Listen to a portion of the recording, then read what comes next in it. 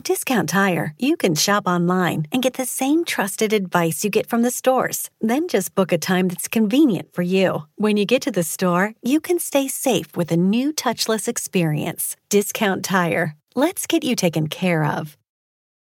When it comes to working at Geico, our best advocates are our employees, like Maxine. But since she is so focused on growing her career, we hired an actor to read her story. At Geico, I love mentoring the new associates to help them make this a career and not just a job. And with new opportunities and job stability, Geico has been helping people grow their careers for over 75 years. The only downside, she still hasn't met the gecko. Where are you, fella? Ready to start your career, Kansas City? We're hiring claim sales and service agents. Apply online today at geico.job/Kansas City.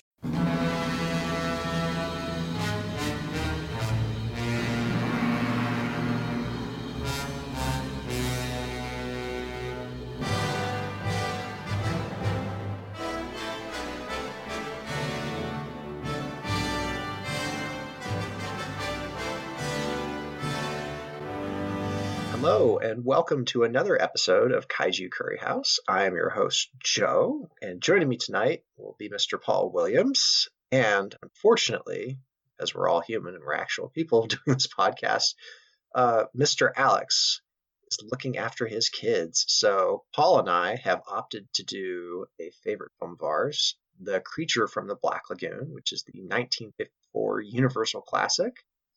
And it's about a gill creature in the Amazon. But anyways, Paul, how you doing? I'm good, thanks, Joe. Yeah, life, but life goes on. We're doing okay. How about you?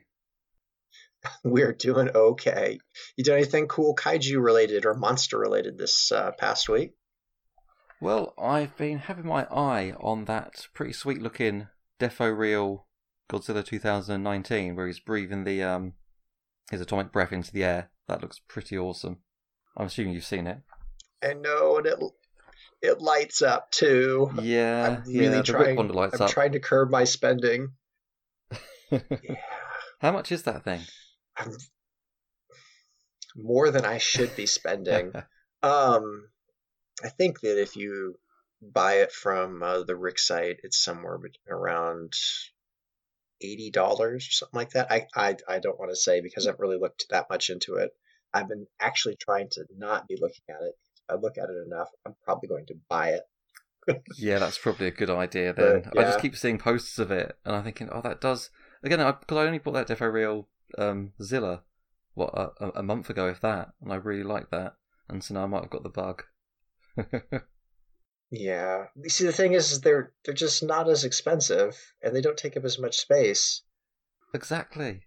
Which is perfect for me. I'm probably going to get it, though, because it lights up. I don't have a 2019 Godzilla. I have the NECA big one that roars. But other than that, I don't have anything substantial for him. And seeing as how, he's the one with all the stuff coming out, you'd think I would. I have a Godzilla Earth figure, but I don't have any Godzilla like 2014, 2019. I probably should. I'm going to justify it. I should get it, shouldn't I? I think he deserves to be purchased. Well, my little girl loves the light-up ones anyways, so we might. Well, who knows? Things to spend money on. Yeah, you can share it.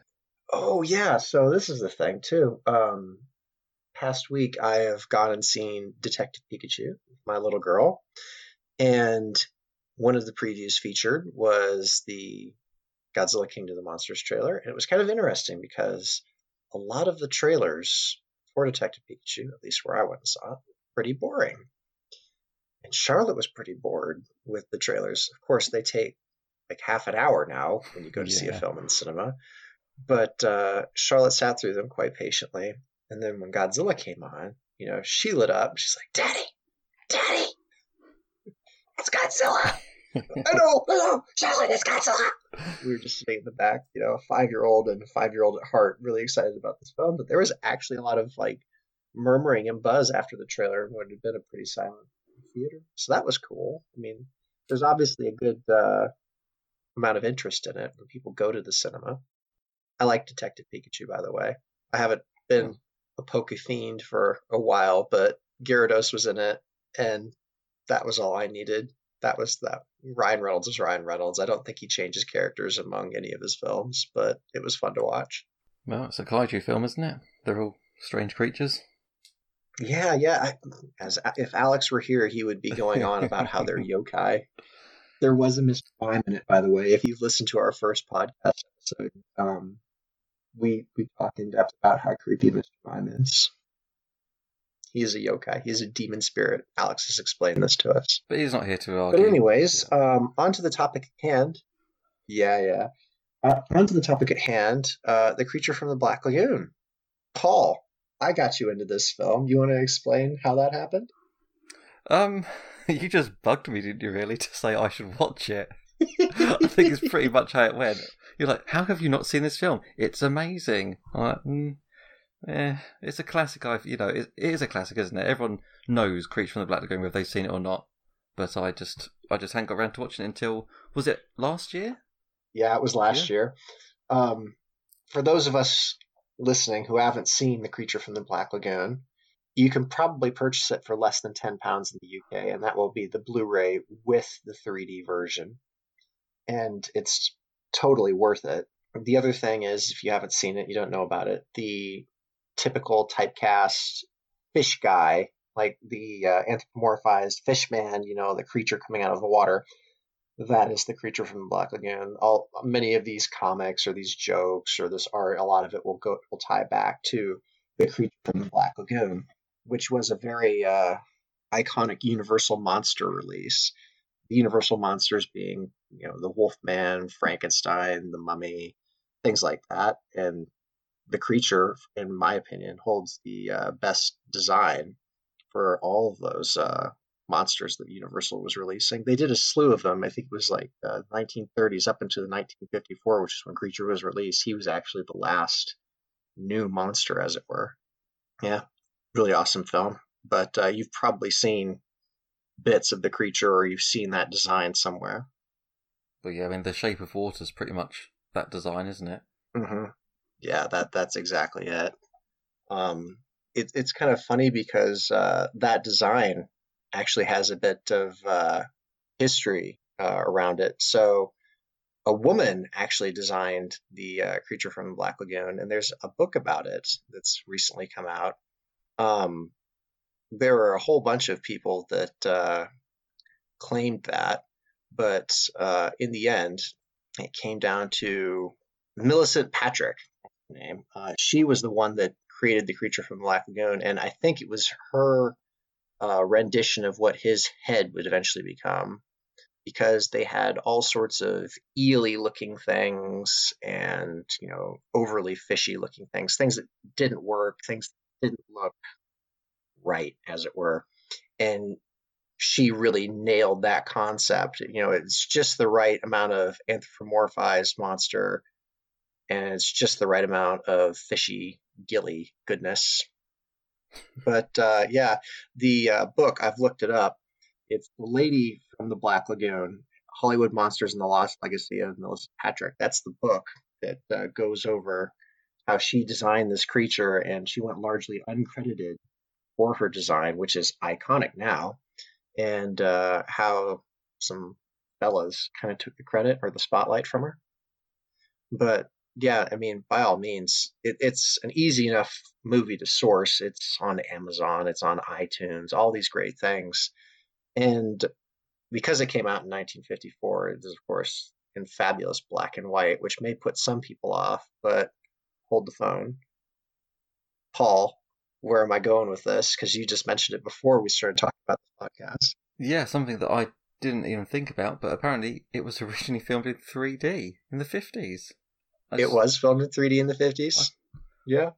I didn't think 3D came about to the 80s. So, fun fact, 3D did start in the 50s, and it was a lot harder then because you had to have two cameras filming at just the right angles and just the right speeds, and then you had to edit that footage together.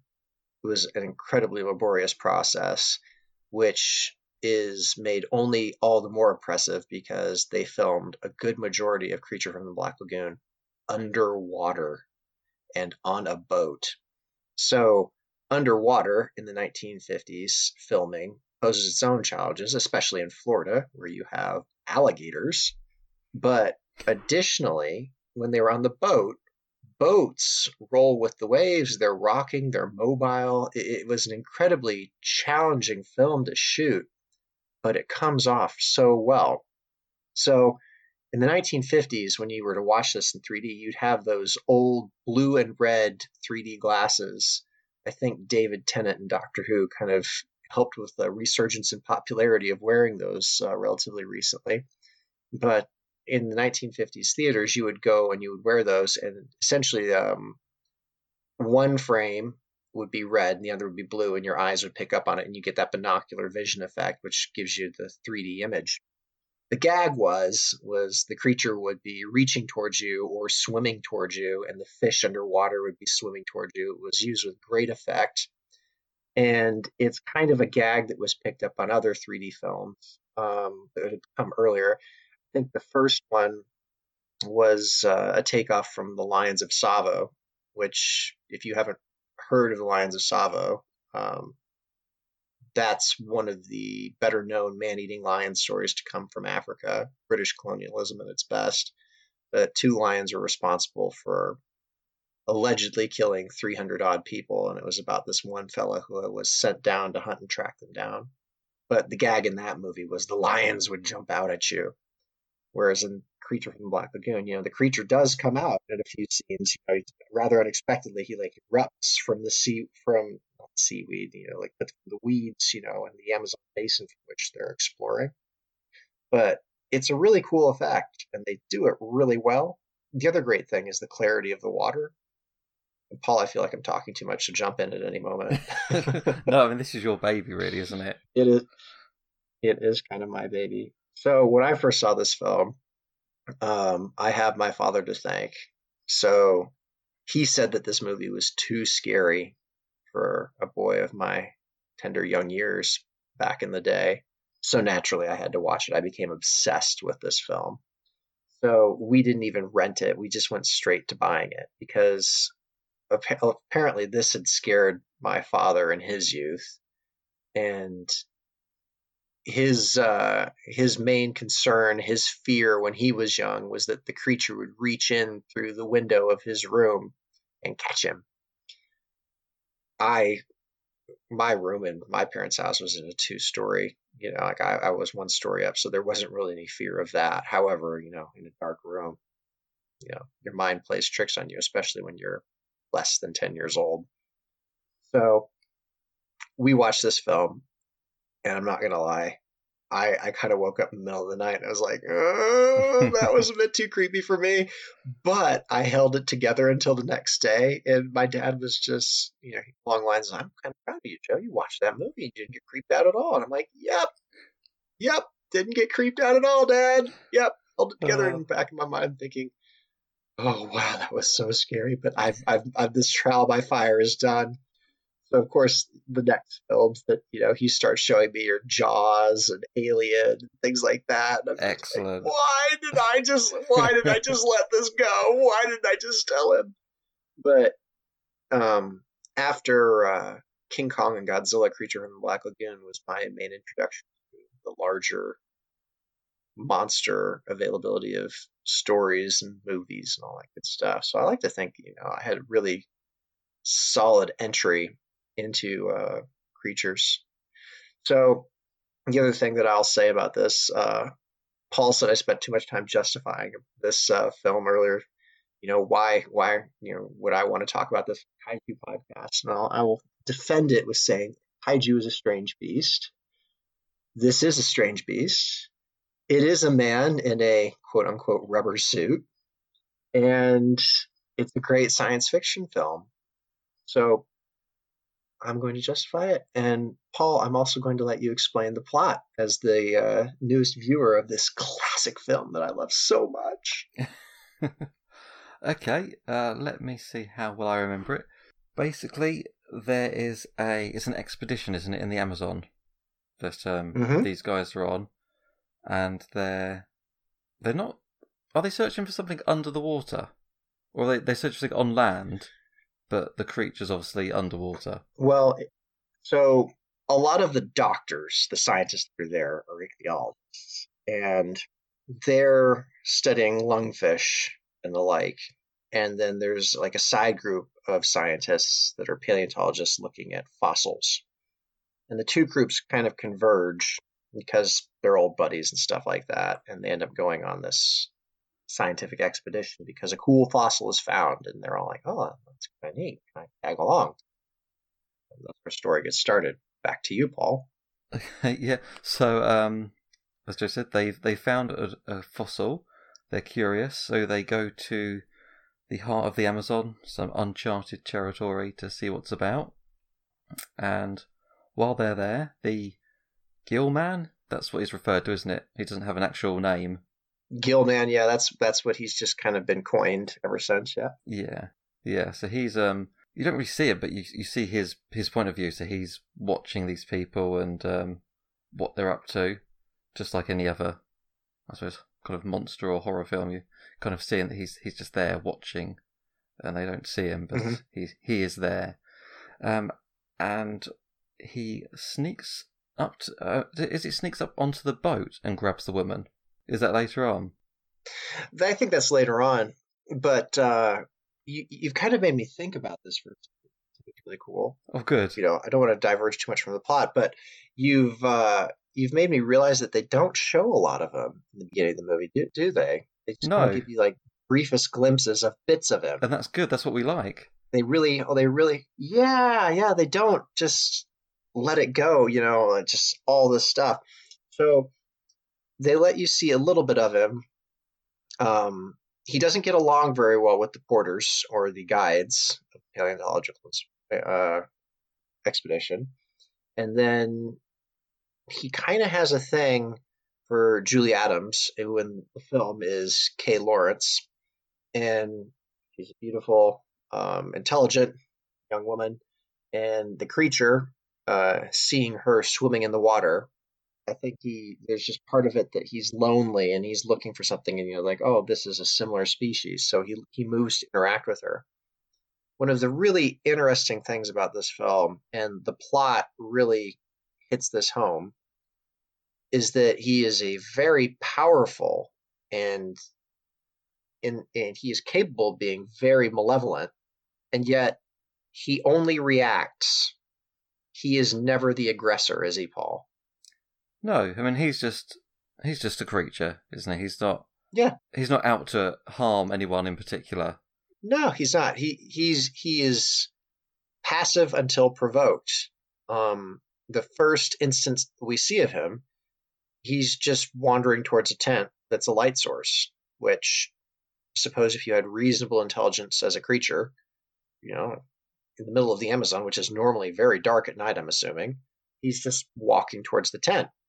And nothing's happening. You know, he reaches in there, he kind of grunts a little bit. And of course, porters are a bit shocked at what they see, so they throw a gas lamp at him, which really doesn't help matters, and it really exacerbates the situation, which doesn't end well for the porters.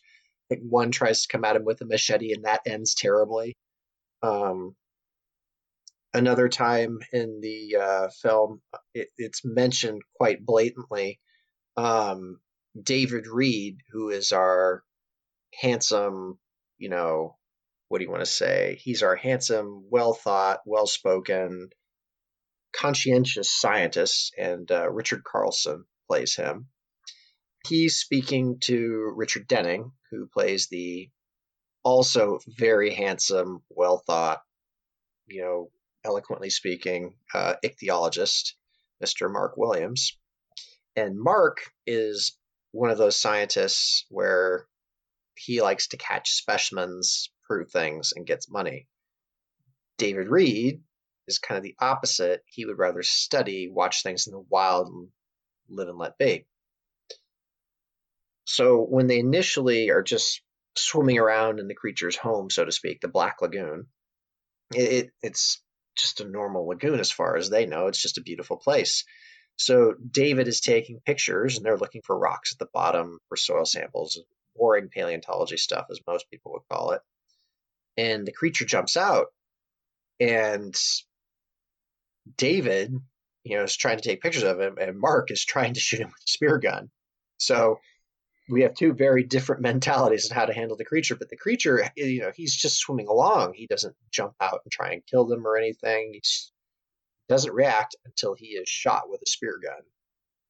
And at that point, it's just, even when he encounters cast members later on in the movie, he isn't really after them. He doesn't go for them. His first response is always go to the water, leave him alone, just back off. Yeah.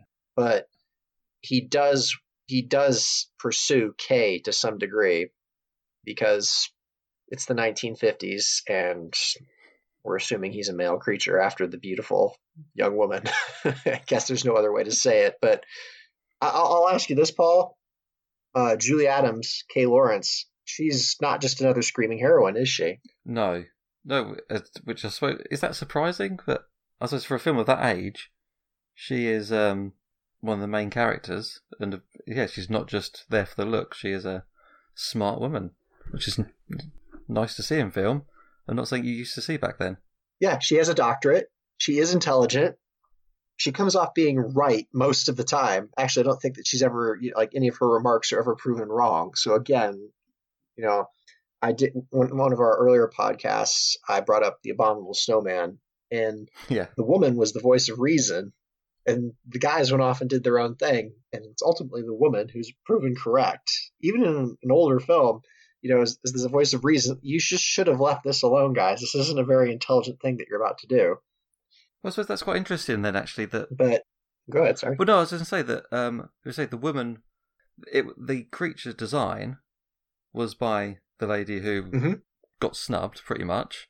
Yeah. Where men took credit, and yet the film features a heroine who gets the credit. So that's a bit of an interesting. Why would they do that? Yeah, it's just interesting. So this film, how should I say? Well, I've kind of hijacked your plot a bit again, but it doesn't necessarily end well for the Creech. He tries to make off with Julie Adams, who is Kay Lawrence, and her fiance, Dr. David Reed, doesn't really appreciate this. She is literally carried off by the creature, and he goes to rescue her. The creature ends up being shot several times, and David, the character David, he ultimately stops the shooting and just says, no, just let him go. At which point the creature just walks past the guys with guns and he just goes back into the water. And he seemingly just drifts down to the bottom of the lagoon. And he's presumed dead at this point. So that's the ending of the movie. And that's kind of the ending of the plot. They go there for a paleontological expedition. They run into the porters that they had left to kind of mind the camp, find out that something's going on. They look for the rest of whatever remains. They end up at the Black Lagoon. And stuff happens. And ultimately it climaxes with the creature versus David Reed. Two guys, the creature doesn't really want to kill anybody. David doesn't want to kill the creature. But David has to make a decision to save his fiancée, and I think he makes the right decision there. And so the creature goes off, presumably mortally wounded. And we will leave that for our break time, and we will come back and we will discuss the characters in more depth. Hey everyone, this is Greg from Red Shirts and Runabouts. We're the resident Star Trek podcast as part of the Heroes Podcast Network group. If you love Star Trek and things science fiction, we're definitely the show for you. Join us every Thursday as we talk about Star Trek Discovery, the new Picard show, and other ongoing content and new creations from the Star Trek universe. If you want to find us, search Red Shirts and Runabouts podcast on Apple and Google Play, and if you want to interact with us as the hosts, you can find us at Red Shirts Pod on Twitter. And we're back. And I have totally hijacked this podcast because I absolutely love this film. Of course, Paul absolutely loved Tremors in our earlier podcast. So exactly, it's your turn now, Joe, isn't it? Yeah, it's sweet revenge. I wonder what Alex is going to subject us to here. But anyways, I wanted to go into the characters of this film. Paul, who is your favorite character? Can I say the creature? He's definitely a prominent character, yeah. He's the main character, and he's by all means definitely the most interesting. At least in my head, he's the most interesting character. Yeah, because it starts off where we're seeing through his eyes, and he looks quite sinister. Because it looks like he's approaching these people. As the film goes on, we realise he's just a creature. He's curious. He's especially curious about the female of the species who's swimming in his lagoon. That's understandable. Mm-hmm. And then after he's attacked, rather than just going away like a creature might do, he's really intelligent, and he shows that by he kind of like does it almost like a trap, doesn't he? Where he blocks their exit out of the lagoon to make them go underwater because he's blocked it with logs. So they have to go underwater to free it, where he's in his element and he can get them. And I thought that was just fantastic. So I think there's just a really great range for a creature to have in a film. Yeah, considering the range of that mask's facial expressions, they really do a good job giving him personality.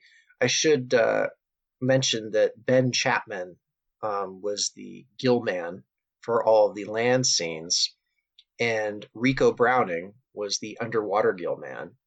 So Rico Browning is actually our impressive bloke who shot all of the underwater scenes, and this was in the springs in Florida, and so the water's very cold. I mean, I made a quip earlier about alligators being there in Florida. How many alligators are in these cold springs? I can only guess. I wouldn't imagine there are too many. But he was a great underwater stuntman, and Creature from the Black Lagoon, Revenge of the Creature, and the Creature Walks Among Us. Spoilers, the creature lived. He's done an amazing job, and he here's a fun fact where he also co-created Flipper, for anybody who remembers Flipper. I remember Flipper. Yeah, there you go. But anyways, he was just an amazing, he was the man on the water, but he gave a lot. I think that it's his performance under the water that really gives the creature his personality, because that's his natural element.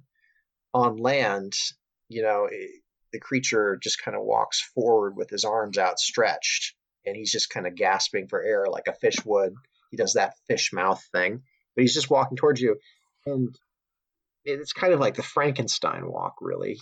He's stiff because, he's on land and he's just coming towards you, but in the water, he's graceful. And when he's mirroring Kay Lawrence, Julie Adams, under the water, swimming in like that, in that scene when they first arrive in the Black Lagoon, it really just kind of shows that he's not so much aggressive as he is just lonely and curious. I think it's that tragic air that they give to the character that makes him really interesting. Would you say? Oh, absolutely, yeah. So I'm gonna give you my favorite character. Go on. Lucas. I love Lucas. He's the captain of the Rita, which is the boat they're all staying on. Okay. Paul, did you like Lucas? Which I'm just trying to think. Who played him? Nestor Pavia, if I'm pronouncing his right. I don't think that he went on to do too many roles. But Lucas, he's a character in every sense of the word. He comes off as a bit of a comedian, or at least he thinks he's funny. And he's a lot of the lightheartedness that occurs in this film, although he's a captain, a knowledgeable captain and a competent captain. At no point does he ever do anything stupid or irresponsible. He knows what he's doing, and he just happens to have a rather chipper personality. But what's really great is that clashes a lot with the stuck-up scientist that David is contending with. That's Mark Williams, who Richard Denning plays. And Lucas and him clash a number of times because Mark will give Lucas orders, and Lucas will just say, "On the water, the captain gives the orders, sir." Or, when Mark wants to argue with him, or, because Mark's a rather imposing human specimen. He's a tall, strong, blonde-haired fella. And Lucas is kind of like this short, a bit chubby, laid-back fella. think Mark was, at one point, Mark's going to have a bit of a tussle with him, and Lucas is just like, oh, really? And you never see Lucas get like this big knife out from his pocket and just kind of just slowly raise it up against Mark's chin. It's like, do you want to say anything more? Are we finished here? Mark's like, oh, yeah, I think we're done. We'll do it your way. Okay.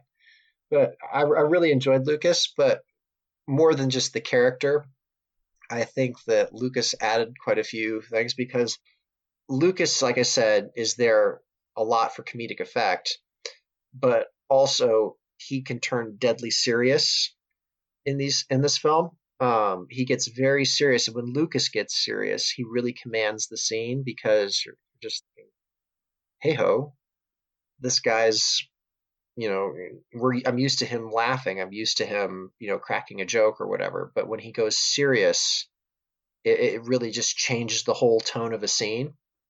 And some of my favorite scenes are just, him and speaking about the lore of the creature. There isn't any incredible backstory to the creature that's given in this film. They just happen to find a fossil, and it just so happens that one of the things that would have provided such a fossil is still alive. But Lucas goes on to say at one point in the film, it's just like, I've heard legends in the Amazon of the manfish. And, there's just an interesting backstory that lets us know that the creature or creatures have been in the Amazon for a while. The local populace does kind of know about them. And then even the quip he makes earlier in the movie is just like, my boys call it the Black Lagoon, the paradise. Only nobody's ever returned to prove it. And when they get there, it is gorgeous, isn't it? But absolutely, yes. It's also it's kind of it's foreshadowing what's about to happen because he makes that quip. He thinks it's a joke at the time, but then he comes to realize there's a reason nobody came back. But I like Lucas. I think he does a great job. The other person that I really like is Carl Maia, who is played by Antonio Moreno, and Carl's the old scientist. He's the guy that, the lovable old fella that initially found the fossil, and he was just looking for fossils. He is no part wanting any of this danger. He doesn't want anybody to get hurt. He's kind of like if you drug your grandpa, on a dangerous scientific expedition. He is very much a voice of reason. He wants to get out. He's supportive. He's just trying to be nice and do the right thing. He's not making waves, but, unfortunately, things happen, but he's right there in the action when he needs to be, carrying a rifle and all that good stuff. I like him too. Okay, so Carl's quite chilled. Yeah, Carl's pretty chilled. And Lucas seems reasonably chilled. Lucas is in charge. Mark is... And will turn if need be. Lucas is the captain. Yeah, okay. Mark's the asshole. Who's the guy that's attacking this creature? Because the rest sound like they're actually... Perhaps they're scared of it, but they're not necessarily there to hunt it like this other guy is. If it wasn't for Mark, this could have gone down very amicably. He is the asshole in the film. He is the guy that goes after the creature every chance he gets. And at one point, David Reed, again, Richard Carlson, just tells him to stay on the boat. You've done enough. And they get into a fist fight over it, which Dave wins. And Mark, you think you leave him sulking there on the boat. And David's trying to, get free all the debris, which you pointed out earlier. The creature kind of blocked their exit from the... If your friends haven't told you, McDonald's Spicy Chicken McNuggets are back. The ones made with spicy tempura and aged cayenne. But before you go telling friends, make sure you get them first. Order ahead on the McDonald's app. Ba-da-ba-ba-ba. For a limited time at participating McDonald's. It's a new year, which means new reasons to stop by QT, like drinks to wash out the taste of last year. I need more! And fresh snackles worth breaking a resolution. Pizza has tomatoes, so technically, it's a salad. Want to binge a new show? We've got plenty to snack along with it, like our new cheesy mac and cheese. Wow, it's like my wife's, but even cheddar. Up top! This is the time for new beginnings, and it starts at Quick Trip.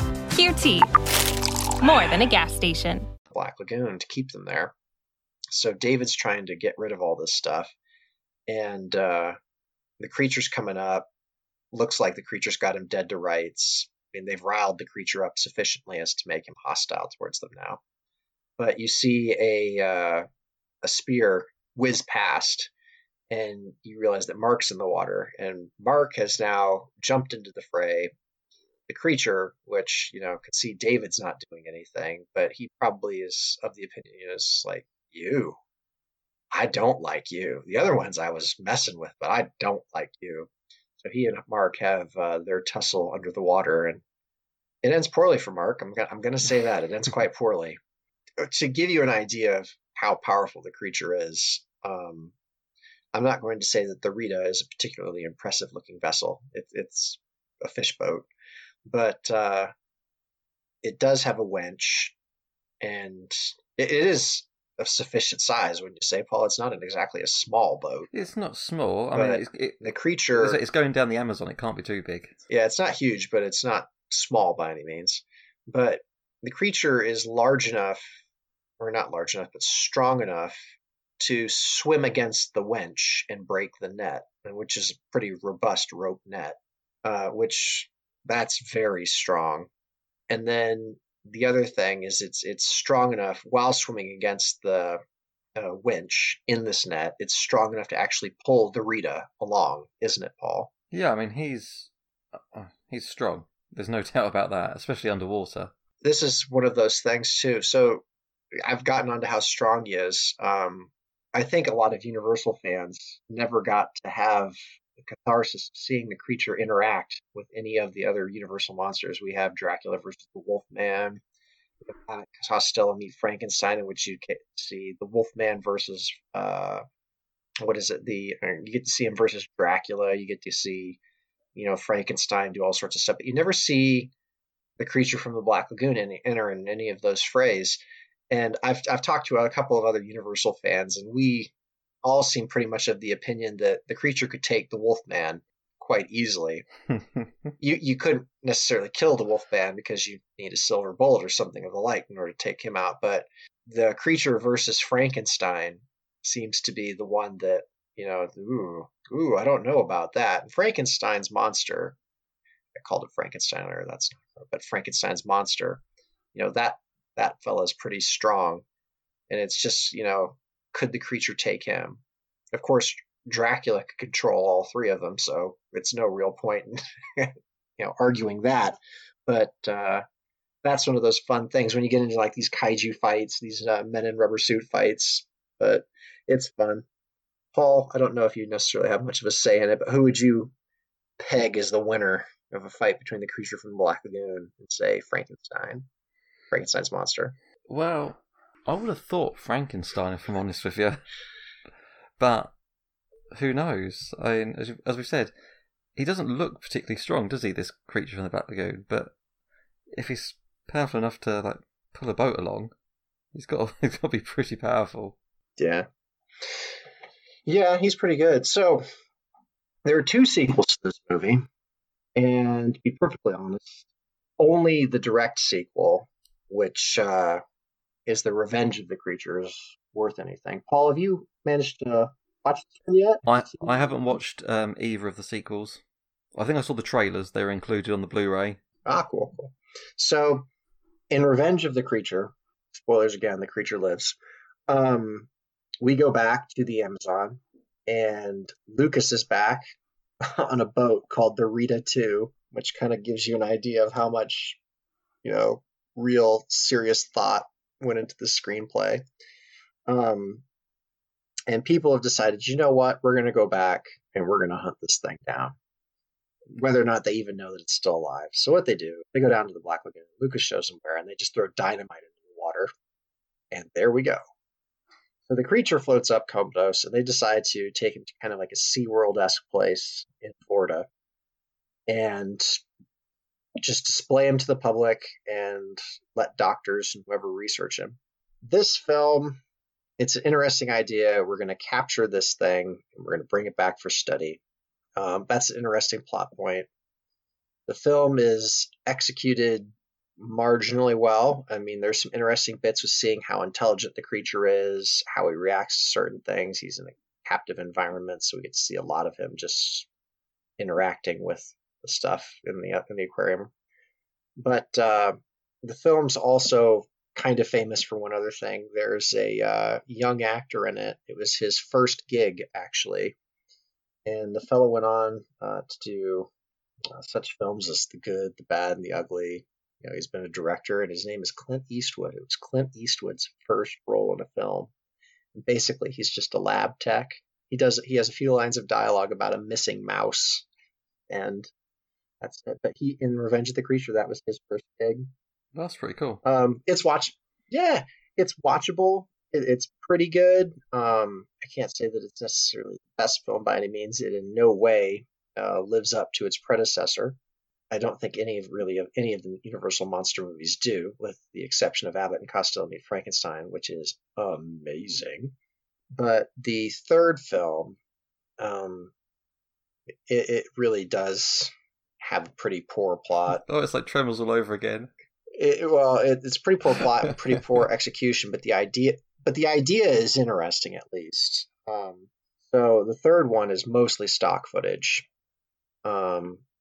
The second one, no stock footage. It's reasonably good, decent effects. There's even some marginally good scientific stuff in there. Of course, we're treating animals very poorly, but so there's some interesting, psychological behavioral study stuff going on there, at least for what was allowed at the time. But the third one is basically revolving all around the creature's psychology. Spoiler, he lives in the second one too. The third one, we have an arguing husband and wife. The husband's quite abusive towards the wife, actually. We've gone quite downhill from Kay Lawrence in the first film to the actress in the third film. She's just an abused housewife. And it goes back to this principle that the creature reacts very aggressively to aggression. They've captured him once again. Unfortunately, this time he was horribly burned, but they find out that he has lungs similar to a lungfish. So what they do is they kind of give him a bit of a tracheotomy. And once those lungs open up and start working again, he kind of metamorphizes, changes a bit in his bodily structure, to more of a land-based being. So a lot of his webbing goes away, a lot of his scales go away. It's a different costume. Basically what they've done is they've took a big old boy, a big unit, put kind of like a so-so Creature from the Black Lagoon mask on him, some kind of so-so creature hands. And the rest of him is just kind of like in this tarpy, lame-looking t-shirt and pants. And they just have him hanging out with some sheep most of the time. And as this drama between this abusive man and his poor female lover goes on, the creature seems more and more of this violence, and ultimately it offs that guy quite brutally and then runs off. And it runs off towards the ocean, but because he's had his tracheotomy, his gills aren't going to work, and presumably he just heads back to the ocean to drown. And that's where they left it. And it was quite of a sad state of affairs, that film. I can't say I recommend it too much. The second one, like I said, is watchable. It sounds awful. It is pretty awful. I watched it because I wanted to see it. Of course. Pre-internet when I saw it, and I saw that, and I was just like, what a lame way to kill him. What a lame way to kill him. You've had him locked up with sheep for most of this movie in the worst fashion, and he's just become pretty much nothing. In the second one, he is a force to reckon with, don't get me wrong. And in the second one, again, he's found a female, fixation, which I don't think that they necessarily handled that so well in the second one. Like, why is he fixating on this woman? Why, where does that come from? You've done all these other psychological studies. Wouldn't it be curious, like, why has he got a thing for human women? I mean, if he was lonely, maybe he would just tolerate, like the male guys in there, like maybe there'd be some interaction. Of course, those are the guys that are literally shocking him, get him to do stuff, but it is what it is. So with that, we're going to take a break, and we're going to come back. We're going to talk about pop culture, the creature, and later appearances. Stay tuned, folks. Attention everyone in the galaxy. This is Ian and Chris from Echo Station Podcast. We are stranded here on Hoth, and we need your help desperately. It's imperative that everyone listen to our message. The Empire is closing in with every intention to shut us and our message down. Make sure to follow us at Echo Station Cast on the Twitter sphere and listen to us every other Monday for all your up-to-date Star Wars news and needs. You can't stop the signal, Mal. Wrong smuggler!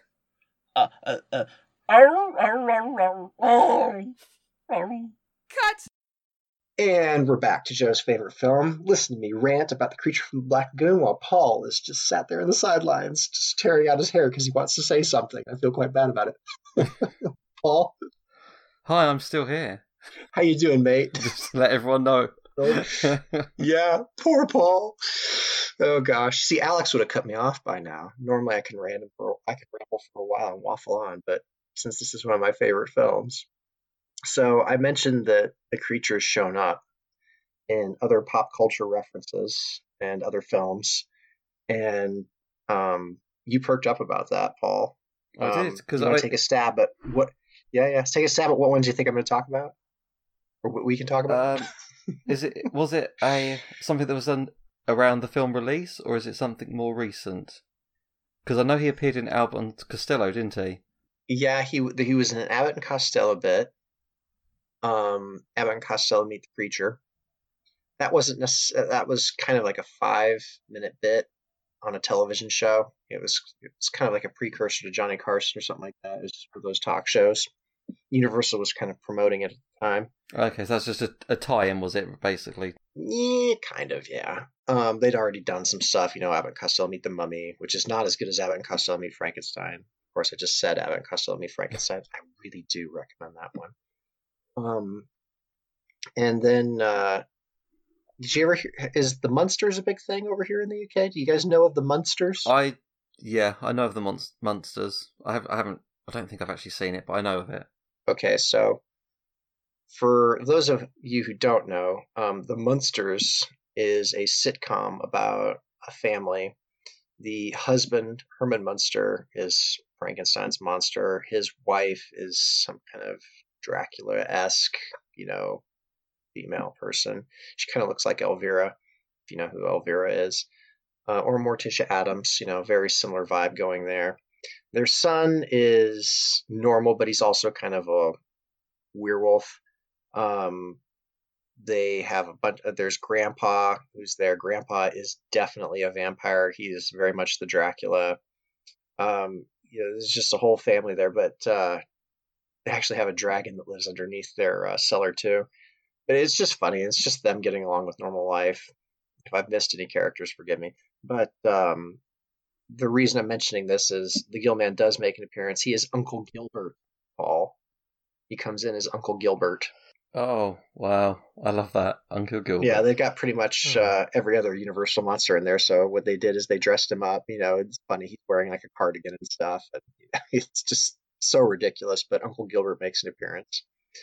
So those are two older appearances. But the two I want to call out are The Monster Squad, which is a little bit older film now. But again, it centers around the Universal monsters, and it's kind of like the Goonies meet the Universal monsters. And the creature designs were done by the Stan Winston studio, which that studio also produced Jurassic Park, Terminator designs, all that other great stuff. So they kind of revamped the monsters a little bit, and the Gill Man got an overhaul in there. And his design is really striking. It's absolutely fantastic. If anything, it looks a little bit more fishy and a little less human, but the Monster Squad is great fun. I highly recommend it to anybody who loves kind of 80s films, schlock, just goofy antics. Like if you like the Goonies and you're a fan of kaiju and horror films, you will love the Monster Squad, and you should know about it by now. And the other film that has recently come out, it's Shape of Water, and that obviously heavily draws on Creature from the Black Lagoon. Paul, you've seen that movie. What do you think? I have seen The Shape of Water, yeah. I mean, I was actually reading that Del Toro loved that as a child, Creature of the Black Lagoon, and he kind of wanted to see the romance between the creature and the lady succeed, and that's kind of what inspired him to do The Shape of Water, which was an Oscar-winning kaiju film. So, yeah, it's a bit weird, but I did really enjoy it. It's strange seeing Creature of the Black Lagoon and then seeing that, because it felt like I am watching the same creature. Yeah, so in my mind, what I would just totally throw out the second and third Creature from the Black Lagoon movies. And I would consider it a sequel to the original because it isn't in name, and you can argue with people. You can argue with Del Toro if you want. I don't think he outright went to make a sequel, but it could be a sequel to the original film because that creature does come from the Amazon. It is a gill man. I mean, the design is so similar. In every way, in every Easter egg that they throw in there that you could think, that creature could very well have been the gill man from 1954. And it's even kind of along the lines of the right time period to have a sequel. And in my mind, that's his happy ending. Like, he found his love. He isn't going to be lonely anymore. He's learned to stay away from humans, so he's just going to go back. But if you haven't seen The Shape of Water, essentially it is about a mute janitor and her friend. They work at this government facility where all sorts of secrets are being kept. One day, they find out through their own little means that there's a creature there, and the creature, it's very much like our boy creature from the Black Lagoon. And the woman, she's very sympathetic towards the creature. Obviously, they're torturing it, trying to find out all sorts of stuff about it, how it ticks, how it works, how it breathes underwater. There's a very abusive person who's looking after it. What's his name, Paul? He played General Zod in Man of Steel. Do you know? Oh, did he? Oh, I didn't know that. I can't tell you. Oh, I'm going to think of his name in 2 seconds. Oh, who was he? I do remember him being a horrible guy. Yeah, he is a horrible guy. He did all sorts of terrible things. And Michael Shannon, that's his name. So Michael Shannon, and basically all the good people in the film kind of conspire to release it. In the meantime, and this is where it gets a bit weird, he falls in love with Sally Hawkins, who is the mute person who's the janitor. And I'm terribly sorry, Sally Hawkins, if you listen to this. You are a fantastic actress. But I know you because you were in a Godzilla film. But yeah, so basically she saves him and all sorts of stuff happens. But it's a great ride. It's a fantastically acted piece. The set designs, the creature designs, they're all amazing. And in my mind, this is probably the one film that could live up to the original Creature from the Black Lagoon, which is why I would consider it a sequel, just in my mind. Like, if you didn't like what happened to the creature in the original film, watch this. And all the plot points and all the things seem to be put right. What did you like about the film? I think that the creature has a happy ending, as sad as that may seem. It's nice that he does also get brutally tortured throughout the film in the sake of science, which is horrible. Mm-hmm. But he escapes. He finds love. He gets laid. He gets his revenge, and goes off with the woman he loves. Which doesn't really happen very often for creatures. Yeah, and I think as we kind of close this together, like that really does. It's really interesting in comparison to the plot of the original. So the creature just comes out. He's curious. He's tormented by scientists. And all he wants to do is like more or less meet them to understand. And he reacts, and he's brought to the point of death, and he doesn't have a happy ending. He doesn't find love. He's still been tortured. He's still grievously wounded. But it's quite an opposite to what The Shape of Water gave, which was a happy ending. But I think the one thing, that we can take away from the plot of The Creature from the Black Lagoon and where it comes from is it's an intelligent monster or a creature. It's sympathetic. It reacts violently towards violence, which I think to a degree is a great parallel to how human beings are. It's just he's a lot stronger and a lot scarier looking. So that's what makes him a monster. Where in reality, it's the people that are doing the monstrous things. Like, they've come down, they've gunned for him. They've made him miserable. But when he reacts, he's the monster, not the aggressors. But yeah, it's interesting. And with that, I think we're going to start to tie this up, Paul. What do you think? Well, I just want to know, is he the only one that we know of. Right. So, there have been a couple tie-in things to better or worse effect. There was I guess you could call it a tie-in novel called Time's Black Lagoon, and it was pretty terrible, to be perfectly honest. I read it, and I normally collect a lot of Creature from the Black Lagoon memorabilia. I have the fossilized hand of the creature sitting on my desk right now. Yeah, and I love that. And I've actually got a kit of the tadpole from the Black Lagoon on my desk too. But I got that book, I read it, and I finished it, and it's just kind of my rule. However terrible a book may be, I need to finish it because I want to give the author, like that level of benefit of the doubt. It wasn't very good. Basically, in that novel, we learned time travel using iPads.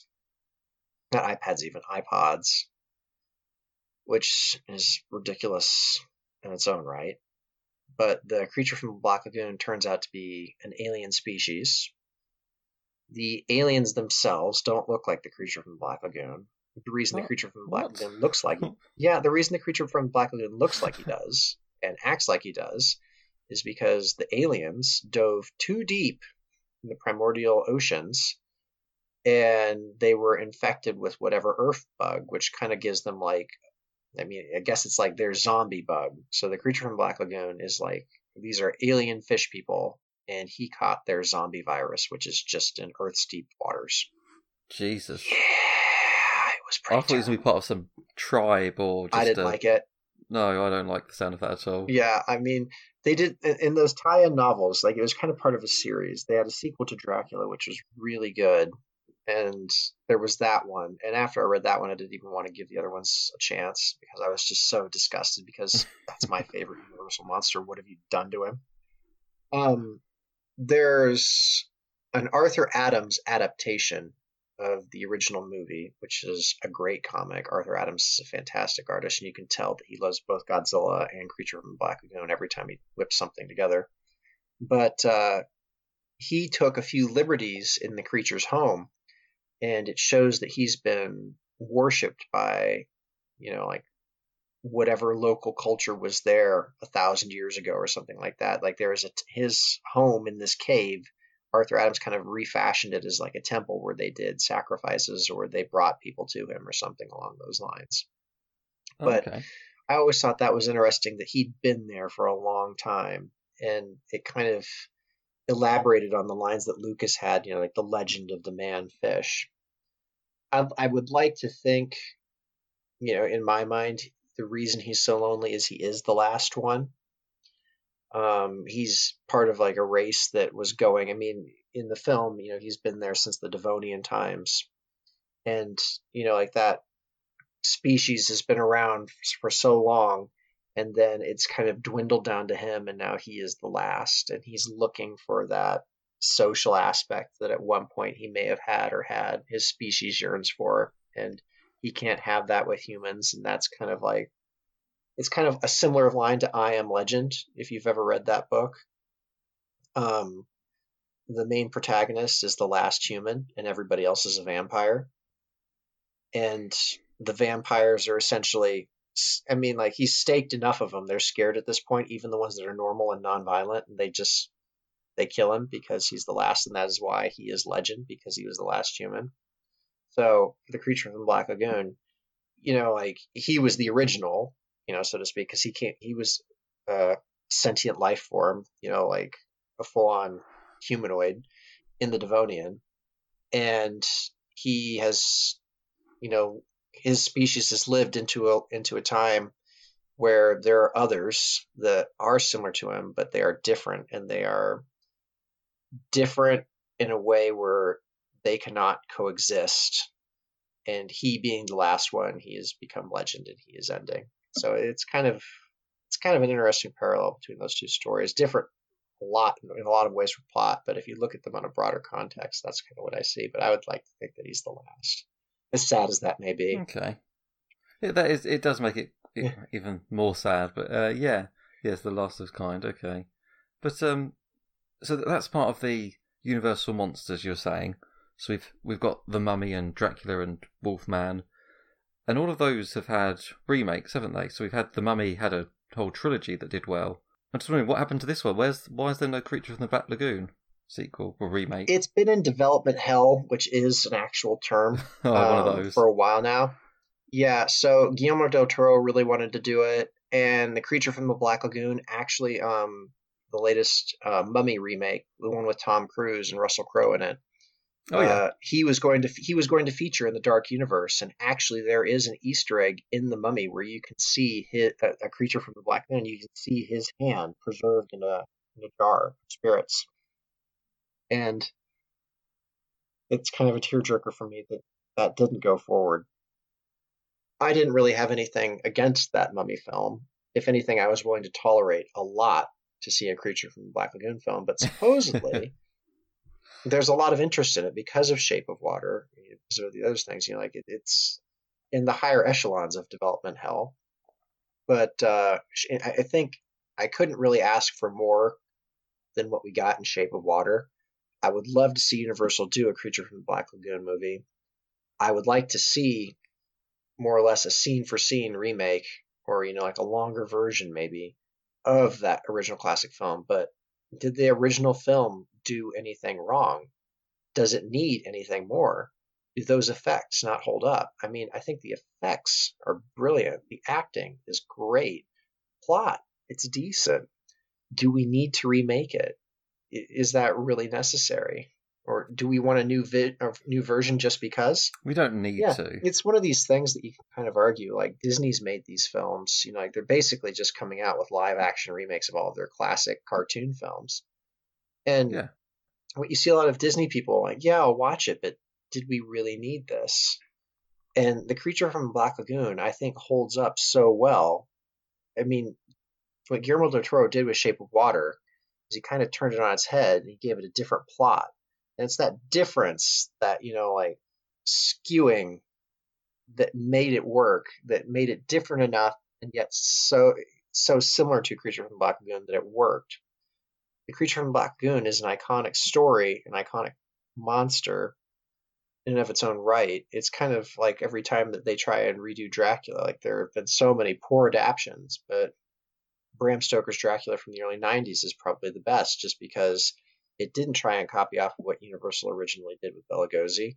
It just went straight to the book and tried to be as faithful to the book as possible. With The Creature from the Black Lagoon, we don't have a book. It was just a movie to start with. And I think it's just one of those classic movies, like, say, Casablanca or whatever. Like, you don't need to remake this, because if you remake it, it will not be as good as the original. How many King Kongs have we had at this point? King Kong's a classic film. It's amazing. But do any of the films that come after that are remakes of it, even with their latest effects, do they still capture that same magic? And that would be my main concern with Creature from the Black Lagoon. You shouldn't ask me that, because I prefer the newer King Kong films. Well, I guess I've said in other podcasts, each their own. It's each their own, but when you love something enough, like I love this film, I wouldn't necessarily want it changed, because would that affect how I see the original, or would that taint, like kind of like the legacy or what's happened? I don't think it's going to take the legacy based after what you said about the third film. No, yeah, that was absolutely terrible. And of course, that novel that came out, Times Black Lagoon, like if you want to find out you can get it for pence. It's just, I had to give it away in the end. I would welcome a reimagining then. It would need a reimagining. It would need something, but you would just want it done justice, because it is a good film, is it not? I think it holds up really well. Well, let's face it. I mean, so I saw this for the first time last year, and this is a film from 1954.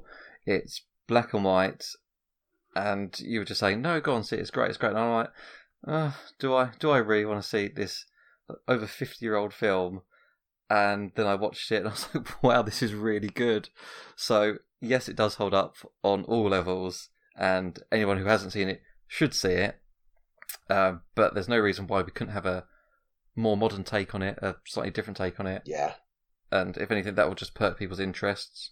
So we'll do an if nothing else to close this episode off. So, Paul, if nothing else. If nothing else, I am going to say, if you have Netflix, go and watch Love, Death plus Robots. Have you seen that, Joe? Pardon? The Love, Death and Robots series. I think there's like 17 episodes of 10 to 15 minute shorts, and some of them have some really awesome kaiju. Yeah, but I know, but I'm going to call you out on that, Paul. You've used that one before. Come on, man. I haven't. You used that one at GMK. We've talked about it a lot. Oh, we have? Oh, okay. Did I? Well, I think you might have to. I don't remember that. Oh, dear, Paul. I might have to go back, but I don't remember saying that one before. So, for my if nothing else, I'm going to give you all the exact same spiel that I gave Paul. Watch Creature from the Black Lagoon. It is a classic film. It holds up. Everything was done very well. It is a guy in a fish costume. But the way it's acted and the way it's brought together, it elevates it above the sum of its parts. And it's just very well done, and you can see why it's iconic. 50s, black and white or not. And if you can, see it in 3D, because it is really fantastic seeing the creature from the Black Lagoon swim towards you. With that, I will end our episode and bid you farewell. Keep it kaiju, folks. Thanks for listening. Kaiju Curry House is part of the Heroes Podcast Network and produced by UK Kaiju with music by Flying Killer Robots. If you enjoyed this episode, please subscribe at heroespodcast.com or on the various podcast services such as Apple iTunes, Google Play, or just about any podcast app. If you want to get involved with the show, please tweet us at UK Kaiju and check out ukkaiju.com for the latest news, events, and kaiju thoughts from all of us. Thanks for listening.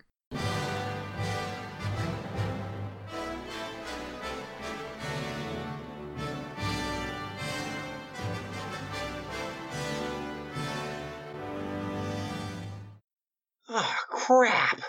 I forgot to say that King Kong vs. Godzilla totally ripped off the soundtrack from The Creature from the Black Lagoon. When are we going to get time to say that? Just waffled on for an hour. If your friends haven't told you, McDonald's Spicy Chicken McNuggets are back. The ones made with spicy tempura and aged cayenne. But before you go telling friends, make sure you get them first. Order ahead on the McDonald's app. Ba-da-ba-ba-ba. For a limited time at participating McDonald's. Call 1-888-FARMERS to switch, and you could save an average of $470 on your auto insurance. That's a lot of money in just a few minutes. With savings like that, you could be lounging on an impractical amount of ornate and overpriced throw pillows you bought for your couch. But you won't, because you're better with money than that. That's why you're calling us in the first place. Call 1-888-FARMERS to get a quote today. We are farmers. Bum, bum, bum, bum, bum, bum. Based on average nationwide annual savings survey data July to December 2020. Underwritten by Farmers Truck or Fire Insurance Exchanges or affiliate. Products not available in every state.